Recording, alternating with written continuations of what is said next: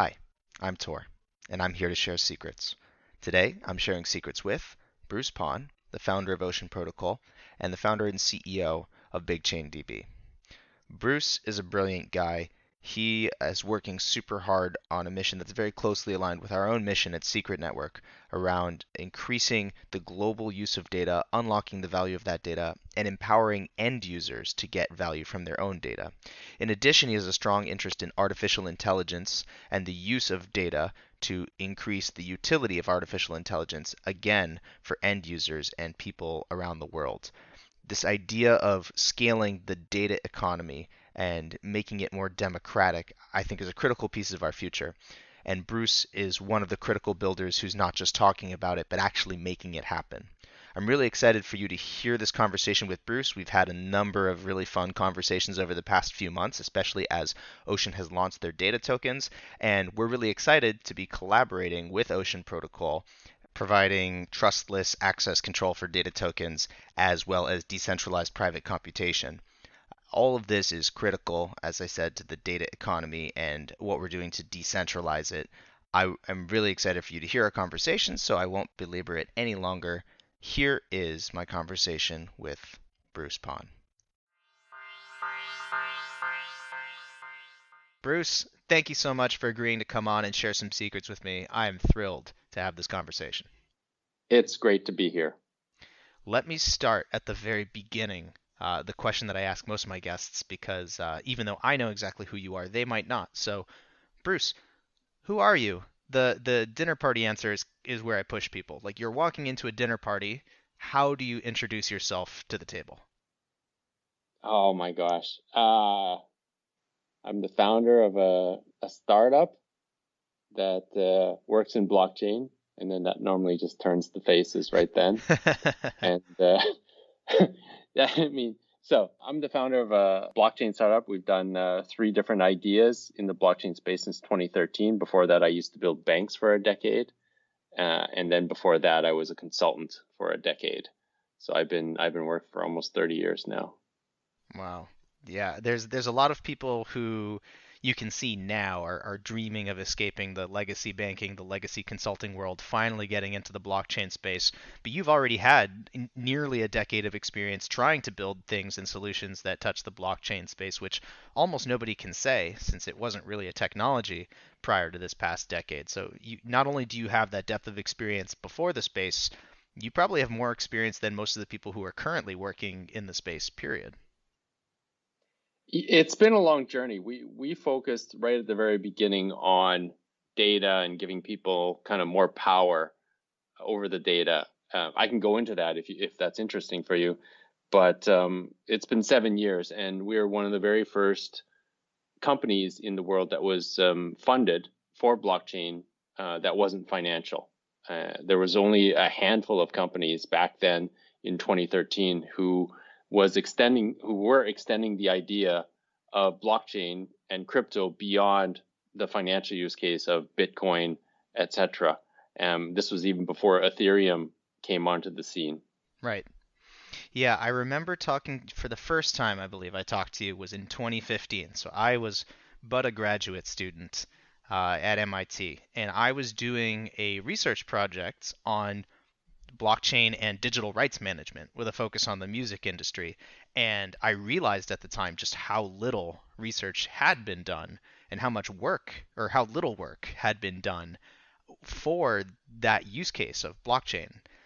So like I remember talking to you at the time and just being fascinated that there was anybody working on this professionally at all. And not only that, you had already been working on it for 2 years. I actually remember you in the lecture hall at MIT in Boston, and it was pretty cool. I mean, you had great enthusiasm. We had been The moment we started on this in 2013, we realized, uh-oh, this is complicated stuff. There's a lot of inertia in the space, in the intellectual property copyright space. There's a lot of different national laws. What are we getting ourselves into? But at the same time, we were so driven by the idea that you could maybe give people back control over their own data that we said, let's just do it. We're going to do it whether it takes 5 years or 10 years or whenever their money runs out. Well, it's good to see that you're still going on the same vision. And as you said, you've had to be kind of flexible along the way. I feel like we've had a similar experience, between when I was working at Enigma prior to the start of Secret Foundation, but now even now, like it feels like both you and I and our respective communities are coming at a lot of these problems that we're seeing in the world around the use of data, protecting data, sharing data, exchanging data. We're coming at the same problems from different perspectives. We agree on the problems. Each of us have tried a variety of solutions. I'm curious for you to tell people who are listening, because yes, I'm interested and I'm sure they are too. That evolution from how you thought these problems were going to get solved back in like 2013 to 2015, and contrast that, like, or take us through the story of how you got from thinking like this is how it's going to happen, like the things you thought were going to be the solutions, and contrast that to today where you've landed on some solutions that are finally, getting into the hands of end users and you're seeing them interacting with these solutions. Like I'm curious how that evolution happened, and anything that you learned along the way, I'm sure the audience would want to know as well. Okay, cool. I think anytime you deal with a new technology, you take kind of a skeuomorphic approach. And I think Apple popularized this word where you use mental models from the past to infuse into the next thing because you actually don't know what the next thing looks like. Hmm. So when we started out, we started out with this company called Ascribe, putting intellectual property on the blockchain. And we use kind of the web-based interaction model for blockchain where you would just enter in all your information and then you'd claim your property on blockchain. And this is what at the time of colored coins, where you could encode different aspects of the op return within the Bitcoin blockchain for putting in kind of a claim. And so what we did is we put a unique hash in there. And so as you were transferring that around, that would stick with that transaction so that you could kind of say, I own this. Using the Bitcoin obviously was pretty janky. It's not meant as a data transport layer. It's Hmm. meant as a store of value, means of exchange, either the cash version or the store of value. We learned that pretty quick. It took about a year until we realized this is not going to make it. So what we said was, okay, what's the next problem? What can we salvage from this? But actually, before we get there, what we did is we'd actually realized that intellectual property was spread all over the internet. We went all the way to, I think it was Ted Nelson in the 50s, designing two-way links, backlinks between different sites and why that didn't work, the architecture, and all the way into 2013, 2014. And so what we did is we actually tried to do that. We scanned the entire internet for all the photos that were publicly available. We got to about 5 billion. We used about $300,000 in about 2 months. Amazon called us. They said that we used up all the resources in the Amsterdam and Frankfurt region. They had to move us over to Virginia, which is, the big hub, right? Those are the Right. biggest servers outside of Seattle, I think. And so we created this thing called Where on the Net, where you could enter in any photo and it would tell you where the origin of that photo showed up and where it spread to across the internet, which was a really cool idea. You could actually visually see your content spreading over the internet over time as far as kind of our scrapers could go. And that didn't work either because, as soon as we were putting in bills of $70,000 to $80,000 a month, we realized that would kill our runway within about 3 months. So Yeah. we stopped that idea. Yeah. Amazon was quite happy, but and they had given us some credit, so we used up all those credits. But we realized no, this isn't going to go. So at the end of Ascribe, Where on the Net, we said, okay, what's missing in this whole construct? And we went there to BigChainDB, which is a decentralized database that has metadata store. And so what we did is we scanned all the distributed databases at the time, and we started with, I forget what it's called because it went out of business shortly after we chose them. So we had to move over to MongoDB, which was a good choice. MongoDB, I think it's gone public now. I don't know what it's worth. It's probably worth, I think, 20 or 30 billion dollars. So that was a good choice to put BigChainDB on top of. And what we did was we turned MongoDB into a metadata store that was decentralized. We started out with a consensus algorithm that we were working with from the Cosmos team, Tendermint, Yep. Cosmos. Great stuff, very popular. We had about 50 POCs, fantastic.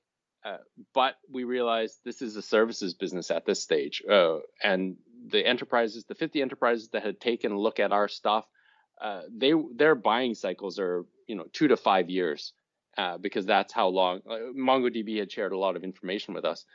And so we realized BigChainDB, that also wasn't going to fly. It's a great idea. And I think nowadays we have other types of services, like, for instance, Filecoin is complementary, Arweave, Storage, SIA. There still isn't a decentralized database.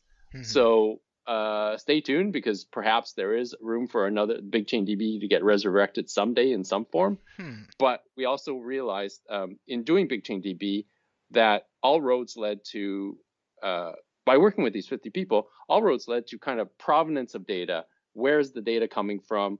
How clean is it? All that sort of stuff. And based on the experience of Trent McConaughey, the co-founder of BigChainDB Ascribe, he realized this is perfect for AI. He had done 20 years of AI driving Moore's law. In fact, everybody's phone, computer, electronic device functions nowadays because of the software that Trent had built to help all the semiconductor agencies, companies drive Moore's law and extend its lifespan by decades.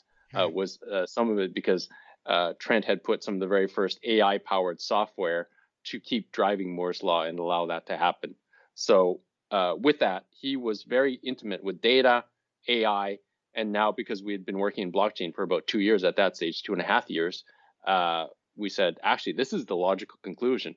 Right in 2016, I've been challenging Trent on tokens, how we could set up a token model, because we realized that I'd been realizing that community was becoming more and more important in open source, and the funding mechanism was via tokens was going to be a special way to do it. Uh, he was a little bit more hesitant. He had said, everybody doing the ETH sale is going to go to jail. The SEC is going to come down on you and all that sort of stuff. So he scared me off Ethereum to start with. And but by 2017, with all the ICOs, I said, no, I think this is worth pursuing. I think this is worth pushing the boundary on, because I don't think we're doing anything wrong if we let the world partake in a token project. And that took us to Ocean. So Mhm. that's a little bit of the backstory on why we did a token raise. And so to answer your question, what has changed between now and then is we never had an answer for how do you price data. So we knew that everybody, if you're going to open a data economy and get people sharing stuff, you're going to need privacy, comfort, security, all the things that make people comfortable to share their data. So, for instance, if Uber made people comfortable getting in a stranger's car, how did they do that? They gave certain measures like ratings, visuals on where the car is. They had standards for everybody, all that kind of stuff. What do we need to do in the data space to make that happen? For us, that's compute to data. It's working with, for instance, collaborators like Secret Network or other privacy preserving technologies to give people along the entire spectrum the chance to feel comfortable. Mhm. But at the very start, we never had the idea of how do you price data. That was one of the number one questions we'd always gotten from enterprises, individuals. What is my data worth? And between now and then, in 2017 until now, what happened in the meantime was we have a very lively crypto enthusiast community, and we have tools like Balancer, Kyber, Bancor, and Uniswap that allow ERC20 tokens to be traded and very liquid. And that was a missing piece that we didn't realize. So now with Ocean V3, talking a little bit about like the Ocean project, Right. we have both the privacy, comfort, and security, plus we have the pricing of the data in real time. So anybody who has data, and the question they've always asked is, what's my data worth? Post it on Ocean Market, let the crowd decide. The crowd's getting very sophisticated at this, and I'm proud of them for doing this, so that within an hour or two, you're going to have kind of a steady state price on your data that you might not have known the value of. Hmm. Yeah, the to see how you got here. I'm sure there's a lot of people who are kind of discovering ocean today who don't understand the depth of the ocean, I guess so to speak, right? That they don't see the provenance of ocean itself, but it's clear that it was the evolution of not only your own experiences, but as a result of what the capabilities of the space were even going to support, and the infrastructure to support your ideas that are currently coming to market wouldn't have existed at any other point, or adoption of Ethereum itself wouldn't have been as widespread at any other point along the way to support some of the concepts that you have now that are getting like on-chain use, real adoption, which really should be the end goal of every project trying to build in this space. Like, especially if you have a token, if you have a community, adoption should be your touch point, because it shouldn't be how well you perform in those 2 to 5 year enterprise cycles. It should be how engaging can you create your products in the moment for the people who are going to, in some cases also govern your protocol in the moment. So I commend you for that. I commend your community for that.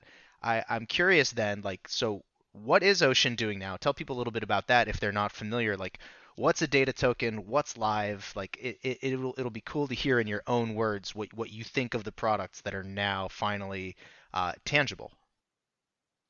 I'm really excited.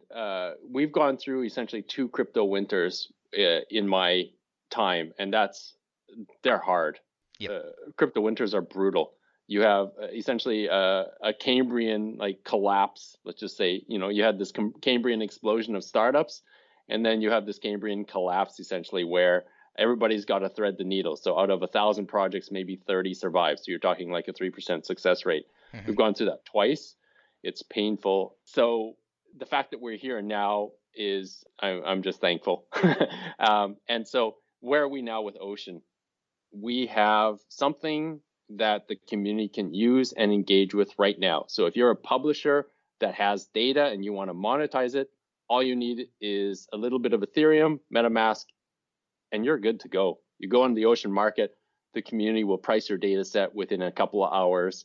They might even consume it within a couple hours. So you're going to have a global distribution network already, which is essentially the crypto community. Let's say 10 million strong, 50 million if you look at the entire kind of the world. But the alt crypto community is probably, I'd say, 10 million people.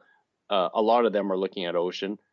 We had 30,000 uniques in the first 2 weeks looking at Ocean, which is way more than we expected. It's impressive. And our transaction volume went up 30x from baseline, and we actually had to ask the community to slow down a little bit, and they've been gracious enough to kind of just keep it on, give us some time. So it's good. The dev team needed it. We were tired going into releasing Ocean V3.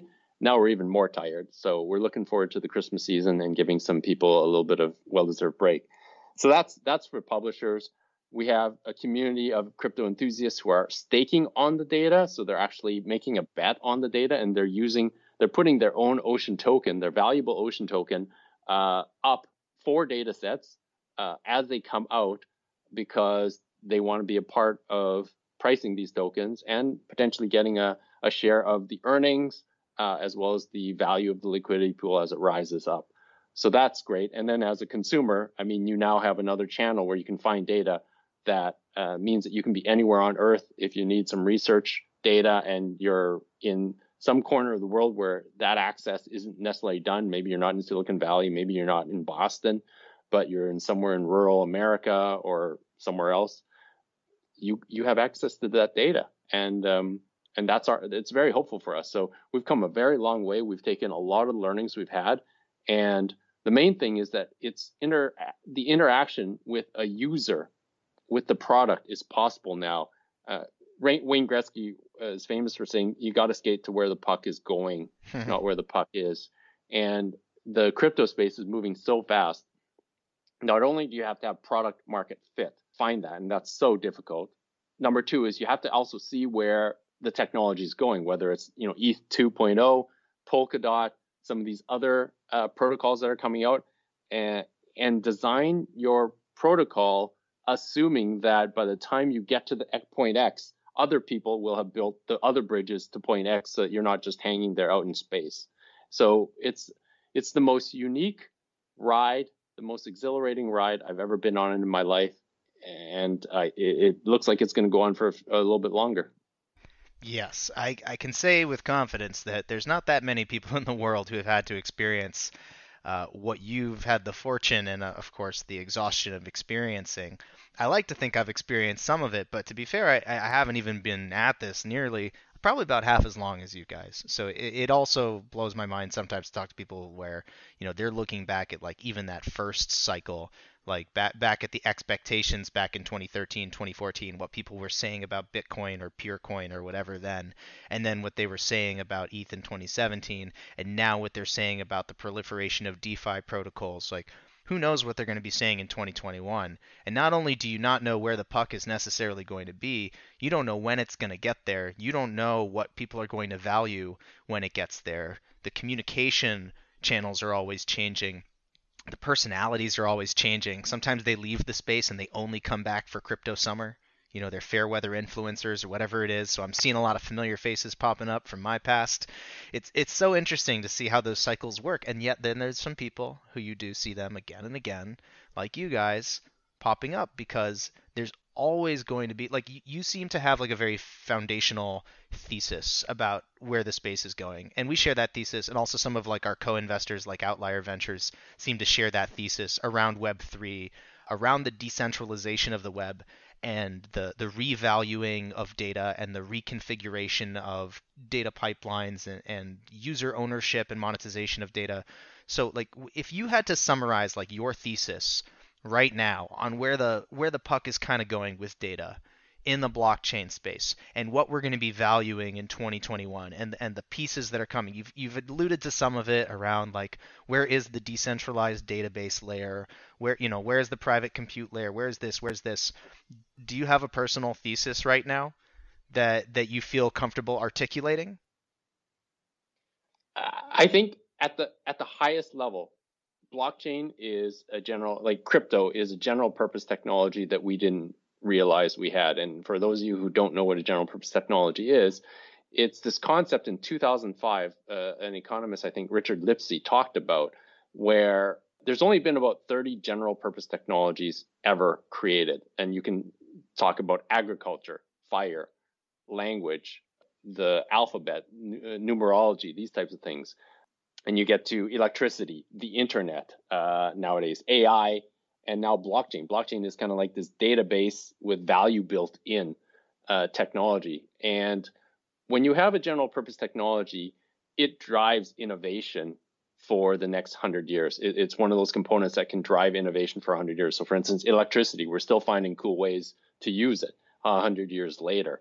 Blockchain is one of them. And the beauty of general purpose technologies is they mix and match with other technologies and existing technologies that have been around for 1,000 years, and they help create way more value. So if you look at blockchain combining with AI, blockchain combining with the internet and everything that the internet has spawned, our piece is just a small part of that, which is AI plus blockchain. I guess it's not that small, but it's huge. And we think that we can put the future world onto blockchain rails where all data has a certain provenance, but it's also owned by the individual user or company that creates it or collects it. And the secret there is, of course, giving people keys to their own data, number one, and number two, putting prices on that. So people say, if Facebook owns all this data, how do I get it back? Well, the secret is for you to know how much that data is. And when you have 2 billion people all knowing the value of their data, they might actually knock on Facebook's door and say, give us back this data. And when you have that movement over thousands of different web services that have cropped up since the start of the internet, the banks, the governments, all that sort of stuff, you're going to have this sucking sound from every company out towards the individuals. And that is kind of the rebalancing of the power. Andreas Antonopoulos talked about this also, where he talked about infrastructure inversion, where when the car came, you had these dirt roads, and because of the car, you had to switch those dirt roads into asphalt. But the horses could still walk on the asphalt, but because you had asphalt, you had the ability for bikes, two-wheelers, cars, and horses to run. And of course, horses, it was a relatively inferior type of transportation mode, so that it were superseded by these other things. Blockchain is going to do exactly the same thing. It's infrastructure inversion where we have centralized databases, and what's going to happen is everything is going to start living on blockchain, whether it's Polkadot, Ethereum, Bitcoin, etc. This is the core layer. And all these financial services, all the data service, everything is going to live on top of blockchain, except it's been rebalanced. Everybody now owns their own data where they didn't before. And then now you're going to have the value layer go on top of it. And so the thesis on top is DeFi is rebuilding the financial system on blockchain rails. And by having Ocean Token as an ERC20 token compatible with any EVM, Ethereum type system, smart contract system, you're going to be able to turn data into a financial good. It's going to be collateral. You can use it for lending. You can securitize it, securitize data streams, securitize subscriptions, all this sort of stuff. Any type of data that you have will be able to now meet with the financial system that everybody in Wall Street or London or Tokyo already knows about, but the rest of the world didn't. And one thing that I'm particularly enthusiastic about is very few people knew about technical analysis for stocks. It was quite a niche piece of skill for people to understand that. With crypto, you have probably 10 million people understanding technical analysis.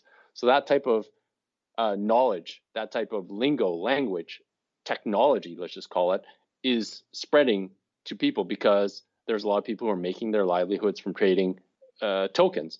Well, right. You're going to have 100x on top of that of people who are going to be trading data sets and information as a profession, which wasn't possible before, and they're going to come from all corners on Earth. That's going to be fascinating. So I have a personal background as a trader, as an options trader, and then before that was a game theory concentrator in my undergrad work. So it's interesting to me to suddenly see an entire technical space, the blockchain world, that's all about incentive design at the application layer, but also at the protocol layer. And all of the skill sets that I had, just because I was fascinated with the core concepts, it seemed to qualify me only for a line of work as a poker player or an active trader of like equities or futures or something like that. And now we're saying there's a line of work, there's a profession for people who will then be applying this expertise to data sets themselves or to prediction markets, and it makes the whole world run more efficiently, more effectively. I've said it on other episodes of this podcast, but the idea of creating a larger surplus for the data creators and the data consumers, and both are capturing more of it because we've eliminated some of the middlemen, or we've eliminated some of the negative externalities of the platforms that are currently centralizing and repackaging data for mostly the purposes of advertisement and not for the purposes of insight beyond how to service better advertisements more frequently. And they've gotten really good at that. I hate to say it, but there's got to be more to these technologies than that. And I find your version of events and your thesis to be a lot more optimistic, and it seems a lot more humanist. The idea that we are the creators of our own data, we can be the masters of our own data, and the masters of our own futures as a result. So do you find that like this is the way that the Ocean community feels as well, that they feel very empowered by these technologies and optimistic towards their future? I think we definitely have a group like that. Like the Ocean community has grown significantly in 1 year, and so you definitely have a core group who align with the vision. You have the crypto enthusiasts who might be more focused on the token dynamics and how it's getting adoption amongst enterprises and such like that. But at the core, I think it's also very personal. I think that it resonates with most people who buy Ocean, who hodl it, who trade it, what have you, or who use the Ocean market or become even like a developer, is that this vision that we're trying to do, it's shared. It's for everybody. It's some way that we can all interact that's, I guess, non-political, but it's still political, right? Because we're all making a political statement. The only thing is it's not against one specific government. It's against kind of the system. And as much as I believe that there are positive aspects of the system, there's a lot of negative aspects, and this is one of them. The internet wasn't built with these two-way links, and that was the original sin. It couldn't have been done in the 1950s. We didn't have the technology for this, but because of that, you had an internet that was funded by advertising, and that is the role of the internet fundamentally. And there's a lot of great things about that because now you can buy stuff. There's e-commerce, everything like that, but you also have these huge platforms that just suck up human people's data because it's great for advertising. So what happens if we could change that model and use it for medical research, for better design of cities, better transport? Hmm. There's a whole bunch of ways that we can improve our lives without having to be advertised to. Yeah, I completely see that vision. I can also see how in a global community, everybody does have their own incentives. They do have their own motivations towards this, and they're going to be motivated by different pieces of this vision. But ultimately, let me ask you this then. We're talking about, or you've mentioned, how you're saying that ocean is maybe only a small piece of the solution here, a small piece of the stack. And what does that mean for then the importance of collaboration? Because you're talking about product market fit. You're saying it's hard enough to get it today. You also need to know that you're getting towards it in the future. So we recently announced about some of the stuff that Secret Network and Ocean are looking to work on together. And all of that is in the surface of finding product market fit for both protocols and for some of these key applications and use cases that Ocean is developing. What do you think of the state of collaboration in the space? Because we're all building these different essential pieces of the stack. Why is it essential? Why is it challenging? Especially when there's like competing visions towards like how the infrastructure is going to fit together in the future. Like, what have been the main challenges that you have found around collaborations? What do you see as the main opportunities in working together to create this better internet, create this better Web 3?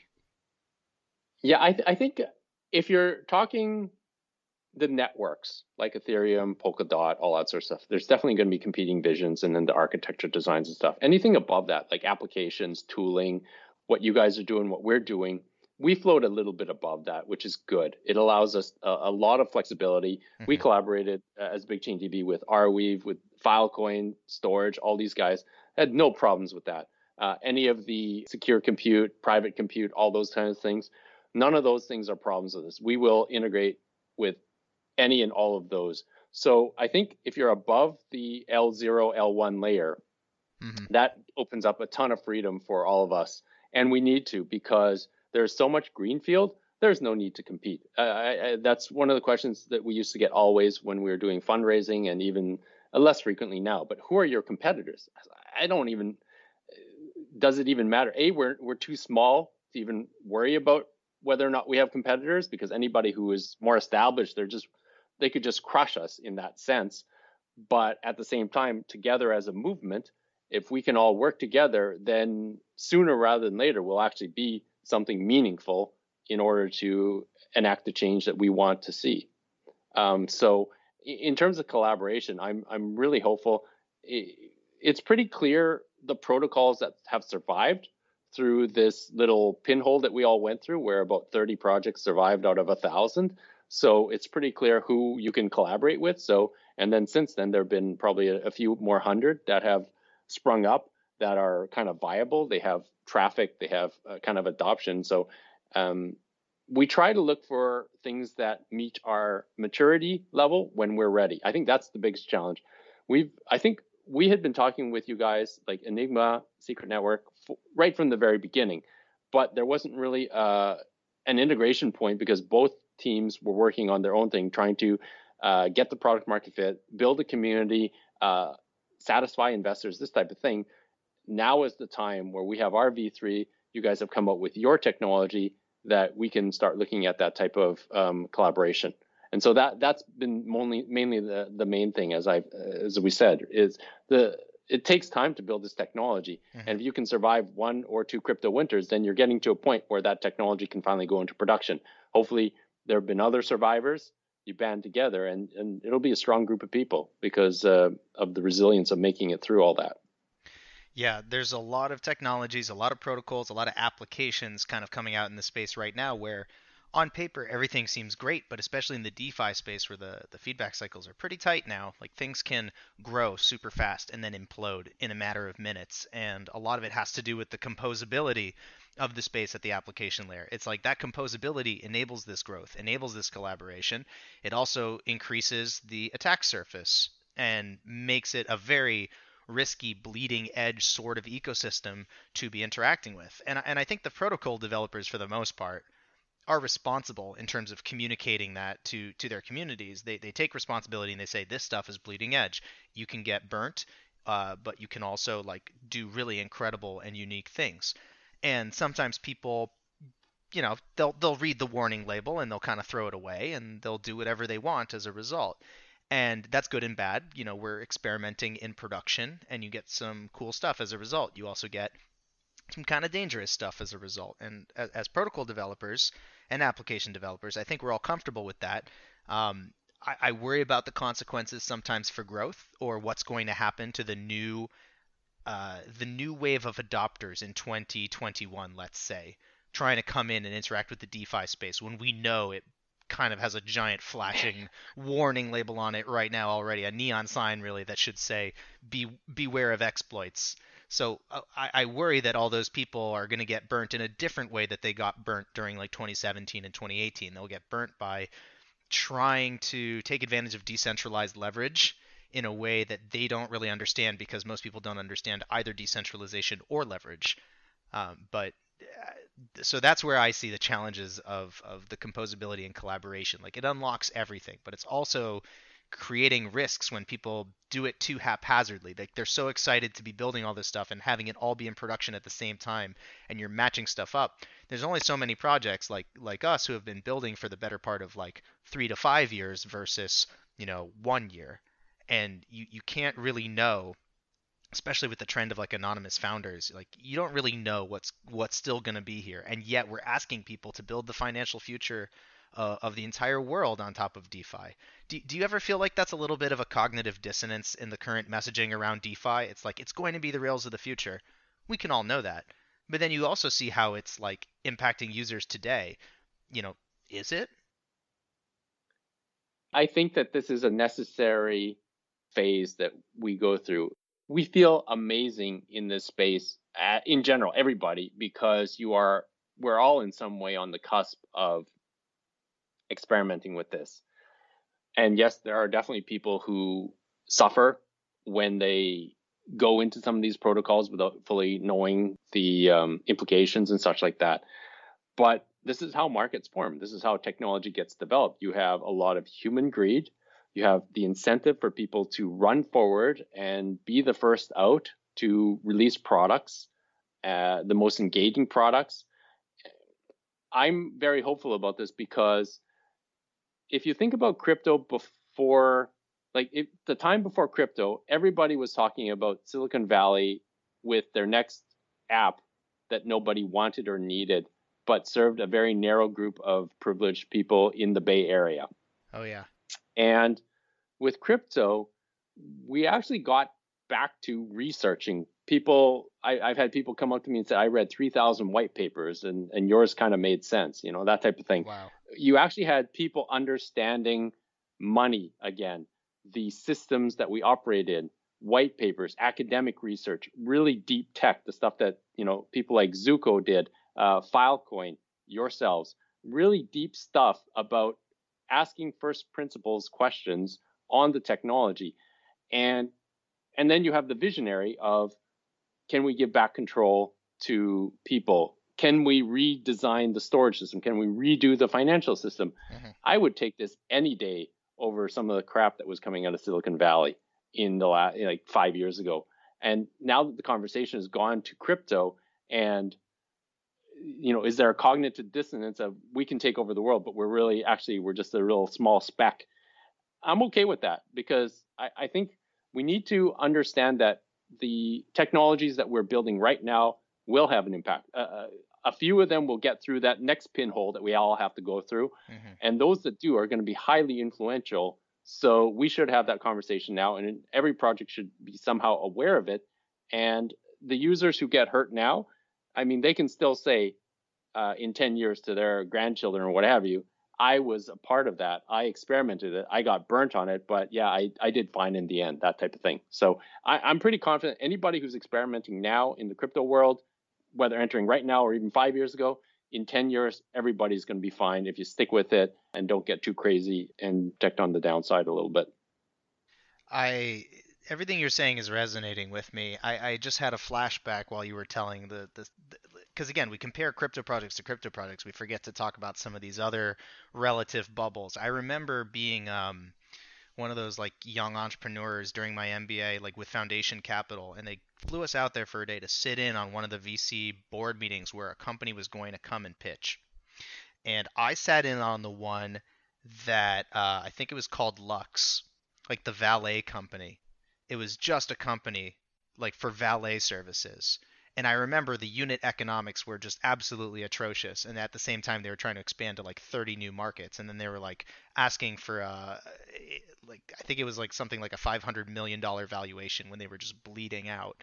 And I remember they stopped presenting and like the VCs went around and like there were two prevailing attitudes in the room. One was I use this myself and it's really useful for me. It's inevitably going to scale because obviously all of the VCs can afford to pay for valet services anytime they do anything in San Francisco, and clearly this is going to work in 30 different global markets.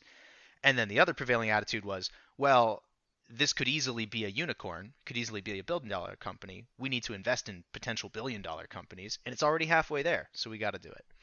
Um, that was fun. That was depressing. It kind of took me off the path from ever considering being a VC in the traditional world. Being a crypto VC is a little more interesting and definitely carries like all kinds of different sub definitions. You see every type of fund or investor in the you see activist DeFi funds. You see everything in the crypto world now. I agree with you that that other way that I'm talking about is kind of boring and kind of like motivated again the same way by like greed and these other weird systems. The feedback cycles in crypto are so tight. Things happen so fast, new things get built, things get destroyed. It's just inevitably going to grow so quickly. And yeah, something is going to keep fitting through the pinholes. You really hope that it's you. You really hope it's your tech. You hope your vision is right at the right time. But there have been other cycles in history, like the very early stages of the internet, where, everybody tried a lot of things. It did move really fast, and only very few survived. And it wasn't necessarily always the people that you thought would have survived it. You I think are similarly going to need like a very wide range of expectations for how this space is going to play out. You need to loosen your confidence intervals a little bit for everything that happens in crypto, because I think so much of what we're seeing now we could not have predicted even a couple of years ago. Yeah, it's crazy. In fact, like one of the things that's really beautiful about this general purpose technology, it's the very first one that the world is sharing all at once, whether you're in Tokyo, Tel Aviv, San Francisco, what have you. This is the very first technology that is not centered in Silicon Valley. It's not centered in, let's say, Berlin, like some of the other technologies may have been centered back at the turn of the century. And I think up until crypto, Silicon Valley had a monopoly on innovation, at least the capital formation side of it. So that's where Right. the innovation had to go to. And with crypto, you are seeing this innovation starting to happen all over the place. I was hearing about this incubator who's trying to get like 20 different companies, and they have a lot of applications, and they're in some city in Indonesia, and they're going to be a crypto focused incubator. Who would have ever thought that was happening? Can you imagine like an AI focused incubator that would, let's say would be in Mongolia? It's just not something you would have thought of yet. Today with crypto, it's there. And so I think that is adding a lot of resilience. If you look at AI, it was about 60 years of AI winter. They went through about 5 cycles over since the early 50s when they did the models and the algorithms Mm-hmm. that all worked. They just lacked all the data until about 2010. And then AI really started hitting. With crypto, because we have a worldwide movement, I'm very hopeful that it's not going to die out. It definitely won't. It's going to wash over the world over the next 2 decades, and then it will be a fabric of the world. And then you're going to start seeing even more companies build, thousands, millions of companies building on top of crypto native, and we're going to displace a lot of the existing companies, whether they're banks, supply chain companies, information companies, data, all that sort of stuff. It's going to be wild and crazy and weird. I like all of those adjectives. Uh, so let's just hope it's also sustainable. But I like everything that you're saying. I think a lot of people listening feel exactly the same way, and that's why they're here. So if any of those people listening, this is my final but I think essential question. If any of those people listening are not currently full time in the blockchain and crypto space and they've been thinking like you did, all like 7 years ago, or like I did a few years back, like taking the dive into fully going into the crypto space on any side of the space, right? Whether it's as a researcher, an investor, a builder, uh, what is the best piece or couple pieces of advice you would have for somebody who's looking to make that leap from maybe either from school or from a more traditional corporate job coming into this space? What do you got for them? I mean, for a school, it's pretty easy. Find a project that resonates with you and go do an internship. Every project is looking for talent, so the door is open. For True. somebody who's a little bit more, yeah, totally, yeah. Like we can use it all, whether community people, developers, evangelists, just people who manage projects, what have you. So go for it.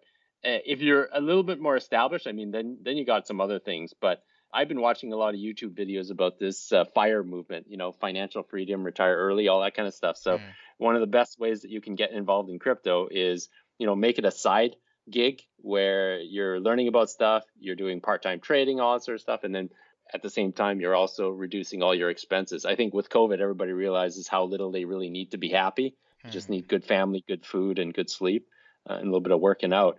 So if you are kind of already midway in your career, just make sure that you got a low burn rate, start trading on the side, and then if you want to actually jump into a project, same thing as if you're just out of college, just find something that resonates with you. There's a lot of great teams out there, and they'd love to have excellent talent. Yeah. No, I can echo absolutely everything that you're saying. Just do anything, right? We try to open up doors for people who don't have a traditional technical skill set.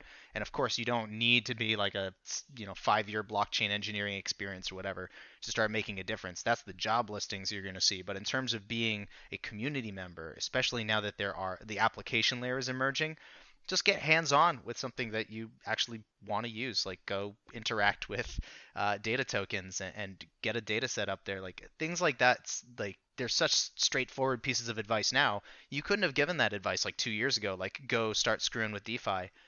You couldn't. So now it's like, yeah, don't do anything more than you can afford to lose. But to understand the technologies now today, like it's so important. And as you said, like no matter what, you'll look back and you'll look at the like massive freight train that's coming right now to the financial system of the world and the data systems of the world, and you will at least be able to say, yeah, I rode that train, or maybe it ran me over, but I was there. I definitely saw the train. There was a train.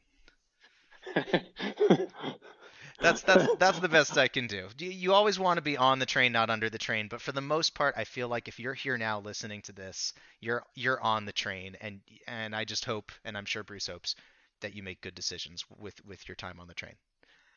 Uh, I was gonna say, Bruce, in our closing moments, anywhere that people can go to learn more about Ocean, to learn more about your products or about you personally, this is the time to shill. Give people some links, anything that they can do to stay in touch. Just go to blog.oceanprotocol.com. That's where we laid out our vision and all the stuff we're doing. And then from there, you can go everywhere else, oceanprotocol.com, etc. Visit the Ocean Market if you really want to get it. If you got MetaMask and a little bit of ETH and some Ocean, perfect. Stake on your first data set, see how it goes, join the Telegram communities. But it's very active, it's very lively. And we try to imbue the community with welcomeness and openness to everybody who joins. So hopefully you get a good welcome when you join. Excellent. I can say from personal experience, you do get a very nice personal welcome. So please check it out. Bruce, I really appreciate all the time you gave us. I hope we can continue the conversation soon. We've been doing some panels, we've been doing some podcasts. Let's see what we do next. Thank you very much, Tor. Always great to talk to you. If you enjoyed this episode, I hope that you choose to share it. I also hope that you choose to check out Secret Network and what we're building. You can find us on Twitter at Secret Network, our homepage, scrt.network. You can join our official chat at chat.scrt.network, where you can connect with our global community of privacy advocates and passionate community members who help contribute to open source, privacy-first technologies. Thank you so much for listening. I really hope that you join us again for the next time we share secrets.